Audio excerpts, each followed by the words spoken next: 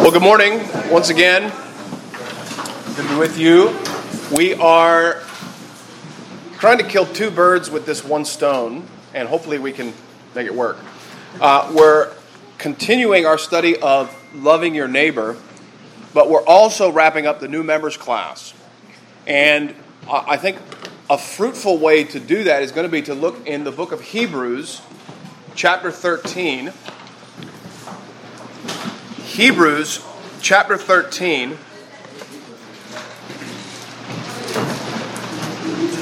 And we are simply going to read Hebrews 13 verse 1 and have a word of prayer, and then we're going to go a little bit deeper into what's happening in Hebrews chapter 13. But as we begin, Hebrews chapter 13 verse 1, let brotherly love continue. Let's pray. Heavenly Father, we give you thanks for the incarnation of the Lord Jesus Christ and his work in redeeming us from our sins that we might reign together with him. We thank you also that you have joined all of us who have faith in the Lord Jesus into your family, that we are now brothers and sisters in the Lord Jesus Christ. We pray, O Lord, that you would help us to understand what it means to let brotherly love continue, both in our families and in the church. And we pray all of this for Jesus' sake. Amen. So to review a little bit, we last week started talking about loving your neighbor, and we had to set this in its context.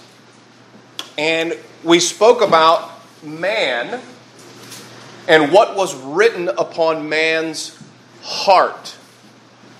So first off, last week, to review, what is man? Who remembers? Man is the image of God. Very good. And because he's the image of God, he has something inscribed upon his heart.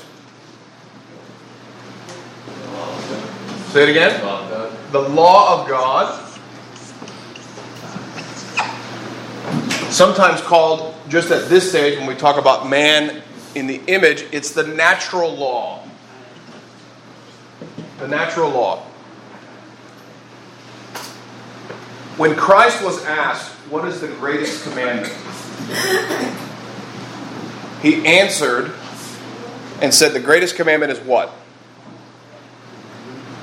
Love the Lord your God. Very good.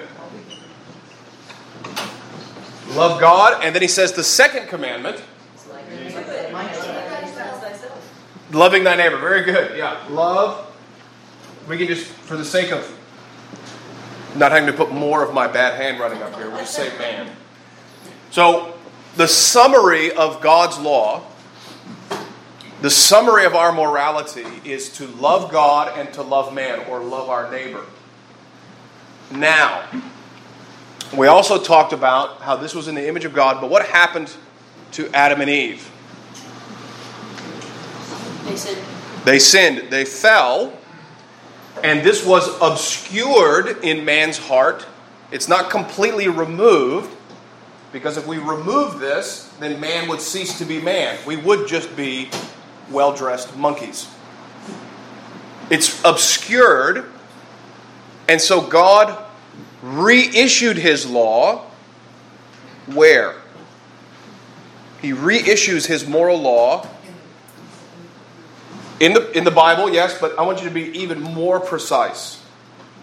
There's a specific piece of stone that was inscribed. Thank you. Yes, the Ten Commandments. So, after the fall, we then have the Ten Commandments. And as the Catechism teaches us, and it's very traditional Protestant teaching,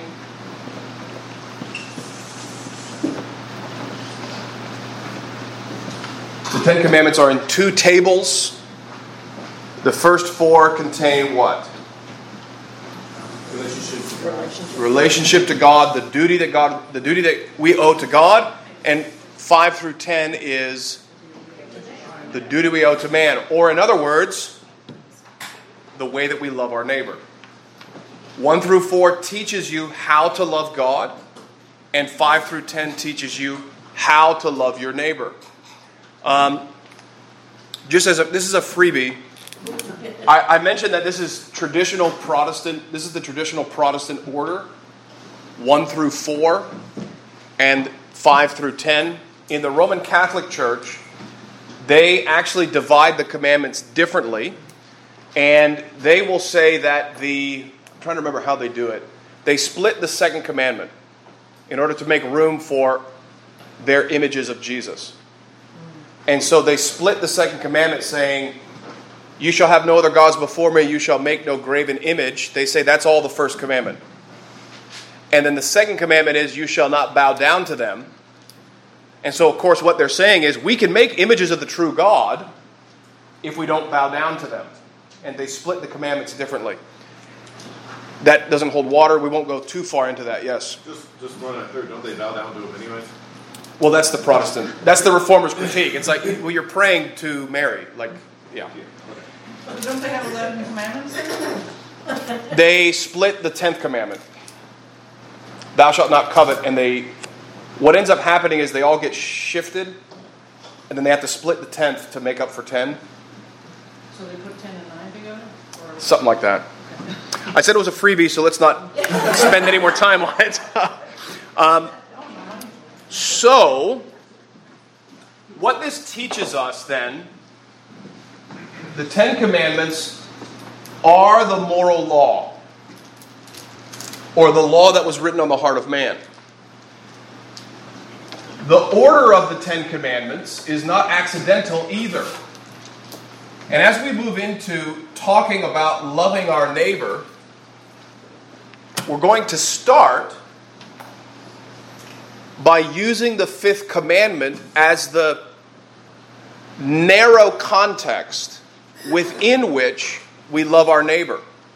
The larger catechism, this is in questions. If you don't have it, don't worry. The larger catechism, 122 through 126, expounds what the 5th commandment is about. I'll summarize it this way. We're going to look at the catechism, but I want to summarize it and kind of get your radar working.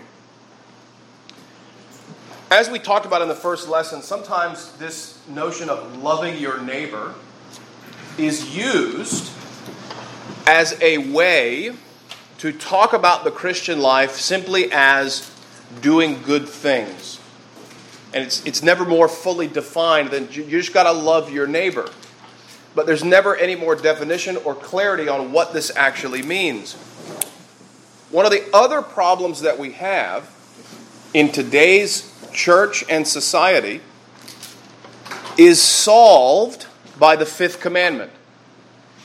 And the problem that we have in our society can be expressed in 2 ways. Our society, broadly speaking,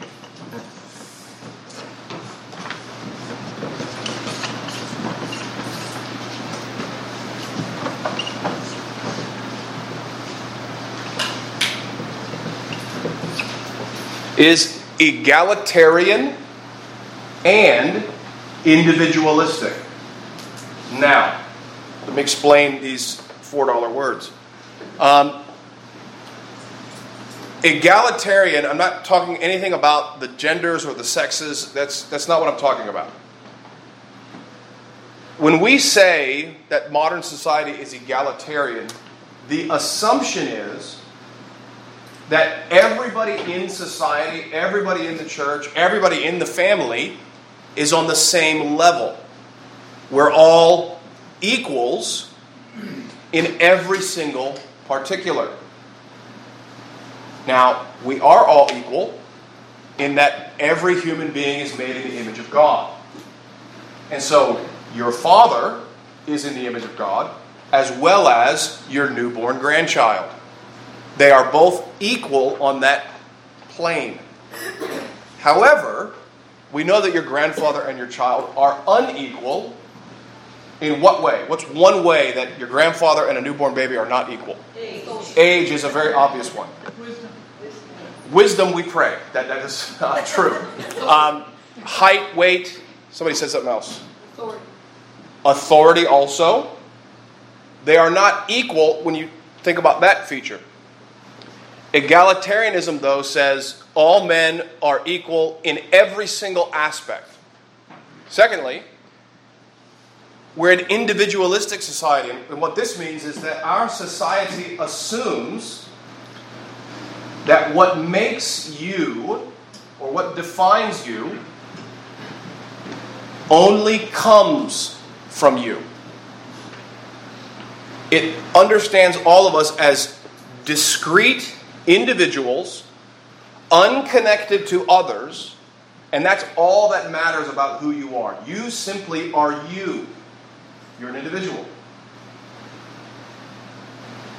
These are assumptions in our society that govern what most people think it means to love our neighbor. Because what happens when we assume these two things? Well, my neighbor is anybody who's around me, and my neighbor is just like me. My neighbor is exactly as I am. My neighbor has no more authority over me than I do over him. Or, I don't owe anything else to my neighbor than what he owes to me. We're all individuals. We're all equal. The same relations obtain for everyone. That's what this assumption produces. It produces confusion then. Produces a lot of confusion in society. And we're going to see Hebrews 13 and the fifth commandment, why this is. So let's look at the fifth commandment as the Westminster Confession helps us understand it. First, what is the sum of the 6 commandments which contain our duty to man?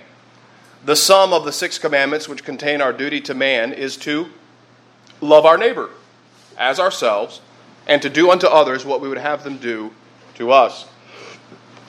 We've talked about that. Now they descend even further into what this means. What is the fifth commandment, or which is the fifth commandment?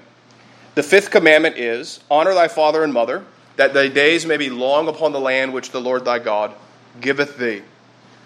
Who are meant by mother and father in the fifth commandment? By father and mother in the fifth commandment are meant not only natural parents, but all superiors in age and gifts, especially such as by God's ordinance are over us in place of authority, whether in family, church, or commonwealth. Now notice what they've done there. In the answer to that question, they have highlighted the 3 general spheres of human society. Family is the very beginning of our relationships as men. You are born and you have mom and dad, maybe the siblings, and that's the beginning of human society. The next is the church. The church is another realm of how men are organized together, how we relate to one another. And then finally, it's the commonwealth, the magistrate, the state, the civil society. Why are superiors styled father and mother? Superiors are styled father and mother both to teach them in all duties toward their inferiors like natural parents, to express love and tenderness to them according to their several relations, and to work inferiors to a greater willingness and cheerfulness in performing their duties to their superiors as to their parents. This is the last one I'll read, 126. What is the general scope of the fifth commandment? The general scope of the fifth commandment is the performance of those duties which we mutually owe in our several relations as inferiors, superiors, and equals. Now notice what the fifth commandment helps us to do to get away from this.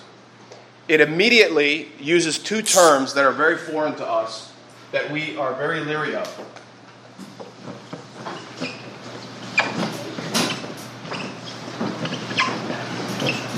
Superior and inferior. Superior and inferior are inherent in what it means to be a human. Because, if you're like me, you all have parents. And when you entered the world, you entered under the authority of a superior. And you were in the place of the inferior. Likewise, if God blesses you and you stay around long enough, you end up in the place of the superior. You may have children of your own. You may be in control of a company. You may be in a position of authority in some form or fashion. All of us, in one degree or another, in one relation or another, occupy the position of superior, inferior, or equal. They add equal in there. That one's not too difficult for us because we're saturated in this idea of equality. These two are the ones that are very offensive to our modern sensibilities. This is important to understand how to love our neighbor. Because even though all of you are my neighbor, some of you are my superiors, some of you are my inferiors, some of you are my equals. But not all of you occupy the same relation to me that all the others occupy. One of you in the room is my natural mother. The rest of you are not in that relation to me. And so I owe a certain type of love to her, not just as my neighbor, but as my neighbor who is my mother. You see how this works?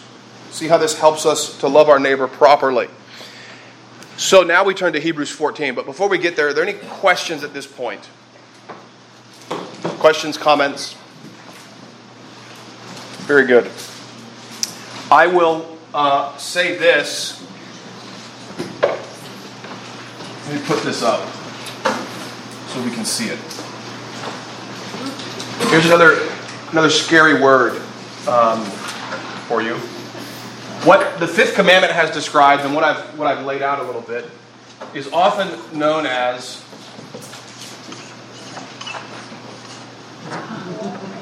the hierarchy. There is a hierarchy within human society. This is not a bad word. It's just a descriptive word. The hierarchy describes this whole sort of relationship that men stand in. Superiors, inferiors, and equals. This describes that hierarchy. Okay? Okay. So now we turn to Hebrews chapter 13. And I think you're going to see that as the author begins to expound, let brotherly love continue, he expounds it along these lines. He follows this framework in how you are to love your neighbor. Let me add one thing about the hierarchy, just to encourage you and to contrast with a little bit of the insanity of our day. One of the other things that happens in an egalitarian and individualistic society, if everybody is equally the same, and everybody is related to you in the same way as everybody else, then that means your personal affections and capacity to love people will be dissipated across the whole swath of humanity. In other words, if my sick child has a certain claim on my affections and attention, and a sick child in the Ukraine has the same claim on my affections and my love, what ends up happening? I can't love either of them properly. So how do we discern the difference? You use the hierarchy. My child is my direct inferior. I owe him the attention first. I can't love everybody equally because, as you may have realized, I am not divine. Neither are you. You are limited creatures. And God expects you to love your neighbor within the limited scope of where He's placed you in the hierarchy. So this is far from being a scary thing. It's actually an extremely helpful thing so that we can actually serve God where He's placed us. Let's look at Hebrews 13. He says, let brotherly love continue, and then he begins to expound these things. Do not forget to entertain strangers, for by so doing some have unwittingly entertained angels. He begins sort of at the bottom of the hierarchy when he says, let brotherly love continue. And he begins, we can think about the human heart, which just means the human person, but I don't want to subject you to my handwriting. Occupying a series of circles. You as an individual are in the middle of these circles. These circles represent the bonds of your relationships. And the further out you get, the weaker the bonds of those relationships are. So to use the illustration from earlier, you have a sick child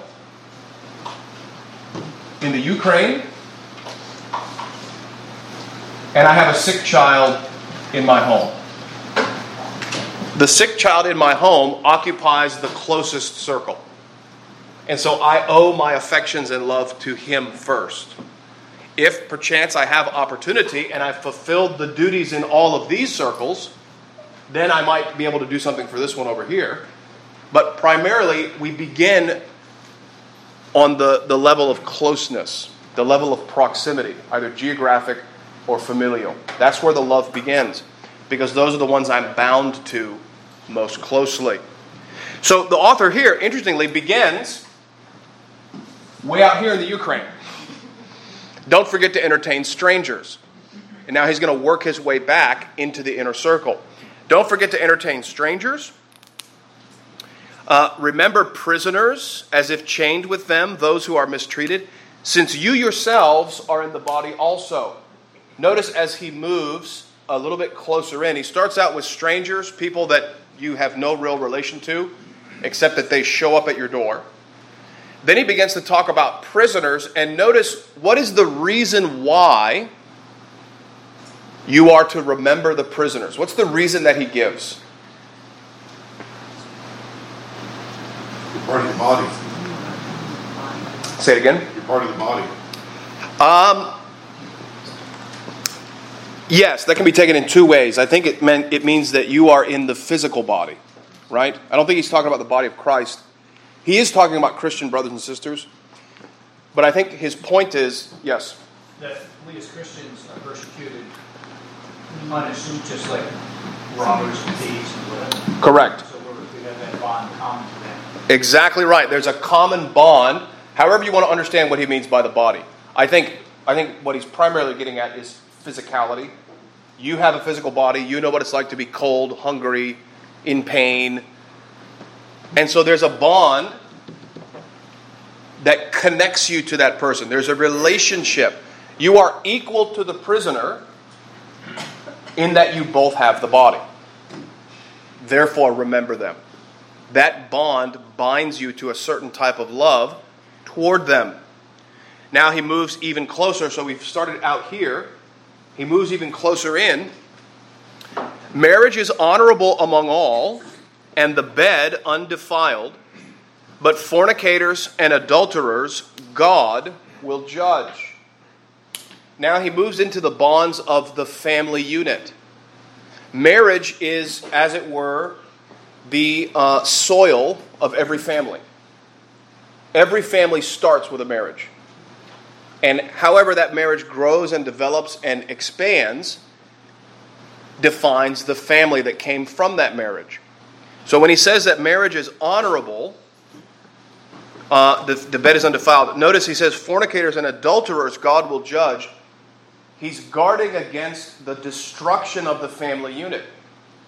The primary thing here is not, I don't think, so much human sexuality. I don't think that's quite the point, although it's related to it. It's at the core of it. What he's talking about is the integrity of a family unit. You see, the great tragedy of adultery is that it destroys families. Some of the older folks, my superiors in age, might know, I don't know if they still use this phrase, but what do you call a woman who seduces a husband? Starts with an H. Harlot? Well, yeah, there's a lot. I didn't think of that one. That's one. Hussy, yeah, okay. Home wrecker. We call them home wreckers because it destroys this family unit, right? That's what the author is getting at here. That's one of the bonds of society. Let your conduct be without covetousness. Be content with such things as you have. For he himself has said, I will never leave you nor forsake you, so we may boldly say, the Lord is my helper, I will not fear. What can man do to me? Now, covetousness is perhaps happening within the family unit, but it is also something that often happens between equals. If I am on the same level as somebody else, and then he gets a promotion, or he gets a new car, or he gets a new baby, or fill in the blank. Covetousness destroys that relationship. My duty to my equal is to rejoice when he rejoices, and to weep when he weeps. It's to sympathize with him in loving him on that same level. Well, he touches on these kind of relations briefly in the family and the society at large. Now he moves into the church. And this is where we're combining the new members' material as well as loving our neighbor. And now he begins in verse 7. And this whole section is going to go through verse 17. Notice that he says in verse 7, remember those who rule over you. And then in verse 17, he uses the same term. Obey those who rule over you. The same term is used in both verses. Here's a hint about reading the Bible. When you see that kind of thing, a term, a bunch of stuff, and then the term shows up again, that's a contained unit. That's meant to be looked at together and hangs together. Some authors will call these kind of things Scripture sandwiches. There's the bread of those who rule over you, meat, and then on the bottom, those who rule over you. It's one sandwich.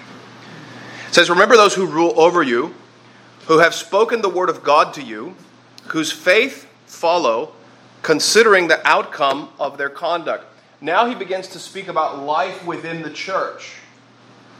Obviously, what he's going to talk about are those who are in the church. And he describes those who are superiors over you in the church as those who rule over you. But notice how they rule. They rule by speaking the word of God and by setting a godly example for you. This is how those who are in the church are to rule. And to the degree that they do that, the way that you love them, the way that you love them as your neighbor, is by remembering them.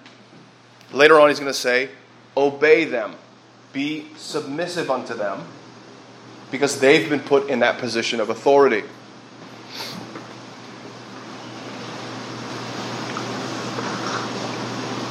He goes on to say, Jesus Christ is the same yesterday, today, and forever.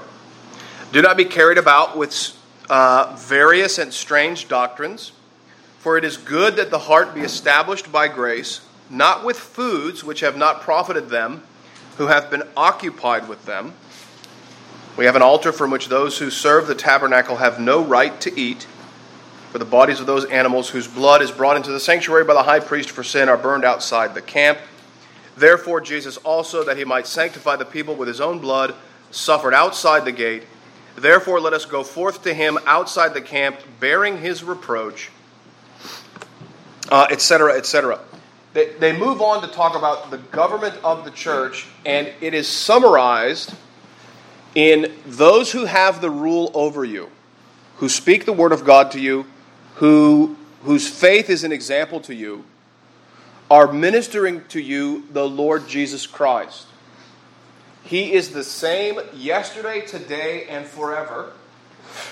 And in order for you to grow in the grace of the Lord Jesus, because He never changes, it's good for you not to be changing and following all kinds of different doctrines all the time. It's good for the heart to be established by grace. It's good for the heart to be under consistent leadership. Let me put it to you this way. It is good for you to have superiors in the church. It's good for you to have officers in the church, because the officers of the church are those that are feeding you upon Christ. They are ministering to you the grace of Christ through the Word, but also through the sacraments. Notice what he says in verse 10. We have an altar from which those who serve the tabernacle have no right to eat. Now, what's he talking about in the Christian church? We don't have altars anymore. We don't offer up sacrifices anymore. I believe what he's speaking about is the cross of the Lord Jesus, which is the altar upon which Christ was sacrificed. From that altar, we partake through eating. How do we partake of the cross of Christ? In communion. In Holy Communion, we partake of the body and blood of Christ spiritually. Remember what Christ says at the words of institution. This is my broken for you. Do this in remembrance of me. The supper of communion is a participation in the death of Christ, in the death and resurrection of Christ. And I believe that's what he's talking about. So, in the hands of church officers, you are fed on the doctrine of Christ. You are fed through the sacraments, by faith, spiritually. We're not Roman Catholic, obviously. And then he goes on to talk about how Christ suffered outside of the gate. Therefore, let us not be afraid to partake of communion. He continues on. Verse 14, for here we have no continuing city, but we seek the one to come. Just like chapter 2, the world to come of which we speak. Therefore, by Him, through Christ, let us continually offer the sacrifice of praise to God. That is the fruit of our lips, giving thanks to His name. But do not forget to do good and to share, for with such sacrifices God is well pleased. Now, we need to combine a little bit here about loving our neighbor as well as the new members class. Joining Grace OPC would bring you into the congregation of our membership. And one of the vows that we take in the OPC is the fifth vow, and it says that you, I don't have the text in front of me. Essentially, you agree to be submissive to the officers of this church and to heed its discipline and government. You agree to be a faithful participant in the worship and work of this church and to heed its government and discipline, even should you be found delinquent. Well, this is what the author of Hebrews is describing, especially when he says, let us continually offer the sacrifice of praise to God, which is the fruit of our lips. He also said earlier, let us eat of the altar that Christ opens for us. He also says, remember those who speak the word of God to you. What this means in your life as a Christian is that the officers of this church, we expect you to make every good effort to be at the worship services of this church, morning and evening on the Lord's Day. If you are able, we want you to be there. Now remember what the author of Hebrews is saying. It is good for the heart to be established by grace. It is good to be fed by Christ. In the worship services of the church, Christ opens up the altar of His death and offers to you to partake of His body and blood. Therefore, be there as often as you can. It's for your good. Because in the worship services of the church, the grace of God is manifested to you. We don't do communion every Sunday. We don't do communion every worship service. But the heart and the principle of communion is not the bread and the wine. It's the body and blood of Christ, which is given to you through the Word as well as through the sacrament. So this is one of the things that we would expect. One of the other things that you probably saw from the service survey in the bulletin this morning we use shepherding groups as a way to organize our body life and to organize some of the responsibility. And really, in a lot of ways, to help keep this within reason.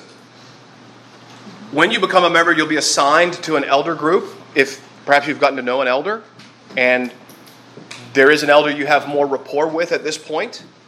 We're happy to put you with the guy that you think you would get along with better.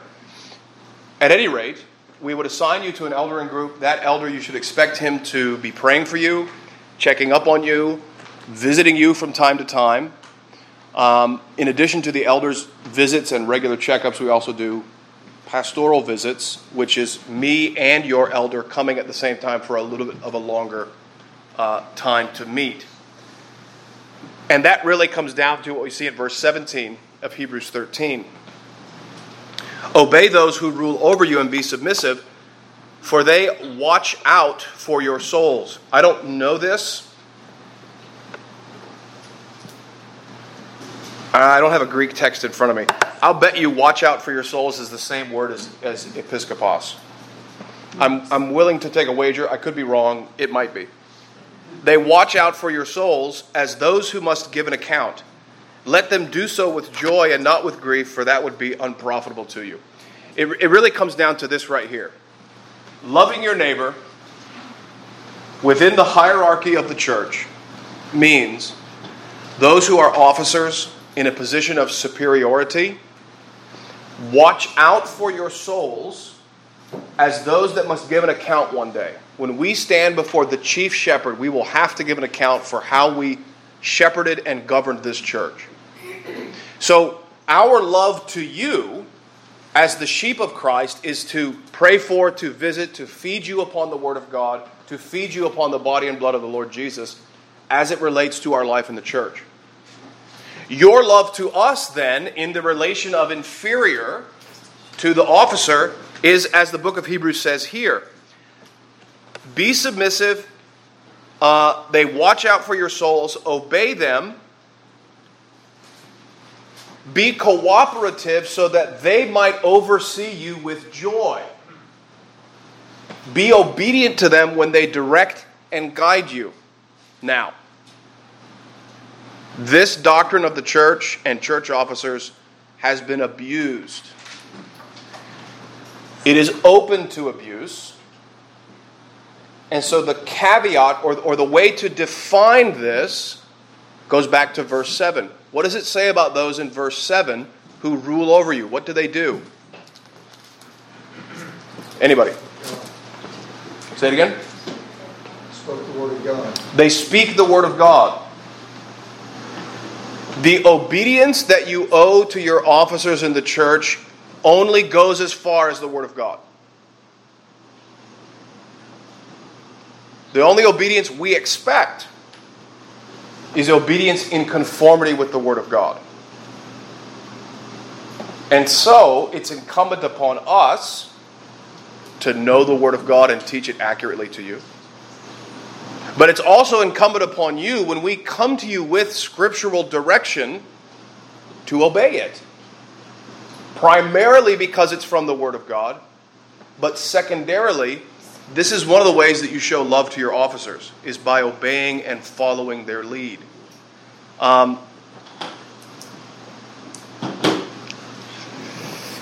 We're coming close to the end. I want to open it up to any questions that anyone might have. Yes, ma'am. Could you go back to verse 10, please? Yes. And explain those who have no right to eat. Yes, very good. When he's part of the problem in the book of Hebrews is you have Jewish Christians, Hebrew Christians, that are suffering persecution for being Christians, perhaps from the Roman Empire, perhaps from their Jewish brothers and sisters. This is a problem because in the context of early Rome, the early Roman Empire, Judaism was a lawful religion. Christianity was an illegal religion. If you read the histories, they'll use the term licit and illicit. And that's just a Roman term for legal or illegal. So to be a Christian was not under the cover of Roman sort of law. The synagogue had a 501c3. The church did not. To kind of maybe use a modern analogy. I know it doesn't quite relate, but that's kind of what was going on. So the synagogues were protected by Roman government. The churches were not. So the Romans could come down. And so what this meant was that these Jewish Christians were tempted. Let's just go back to the synagogue. It's protected. We won't suffer like we are as Christians.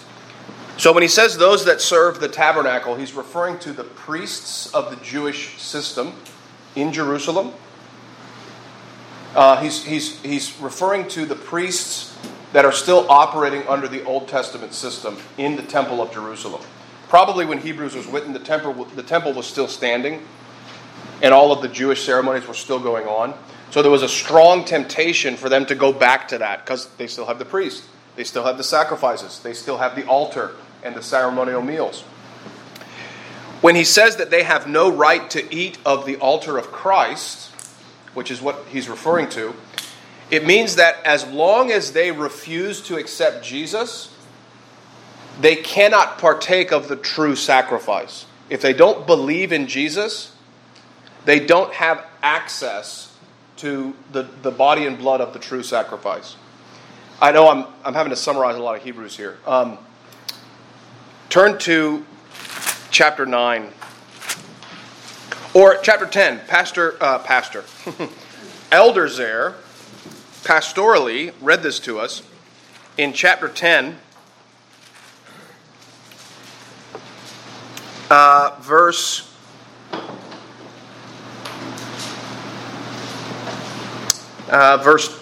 2. Well, verse 1. We're going to start in verse 1. The law, having a shadow of the good things to come and not the very image of the things, can never with these same sacrifices, which they continually offer year by year, notice present tense, continually offering, they're still doing this as he's writing, which they continually offer year by year, make those who approach perfect. For then would they not have ceased to be offered. For the worshippers, once purified, would have had no more consciousness of sins. But in those sacrifices, there's a reminder of sins year after year. So the Levitical sacrifices are a living, so to speak, reminder that you're still in your sins. You have to offer it this year. Next year, you're going to have to do the same thing. Next year, you're going to have to do the same thing. For it is not possible that the blood of bulls and goats can take away sins. Therefore, when he came into the world, he said, sacrifice and offering you did not desire, but a body you have prepared for me. In burnt offerings and sacrifices for sin you had no pleasure. Then I said, behold, I've come in the volume of the book to do your will. Keep reading verse 9. Then he said, behold, I have come to do your will. He takes away the first that he may establish the second. By that will we have been sanctified through the offering of the body of Jesus Christ once and for all. One of the things that Hebrews is teaching is not merely that your sins are forgiven and you're declared righteous, but also through the body and blood of Christ, you are made perfectly holy. And you therefore have the right to commune with God.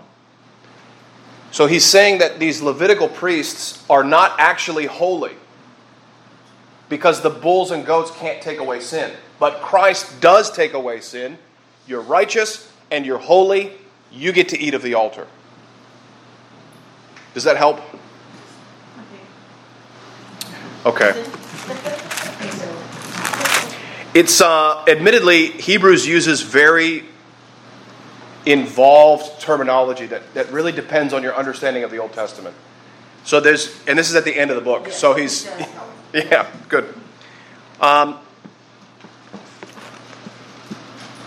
Yes, sir.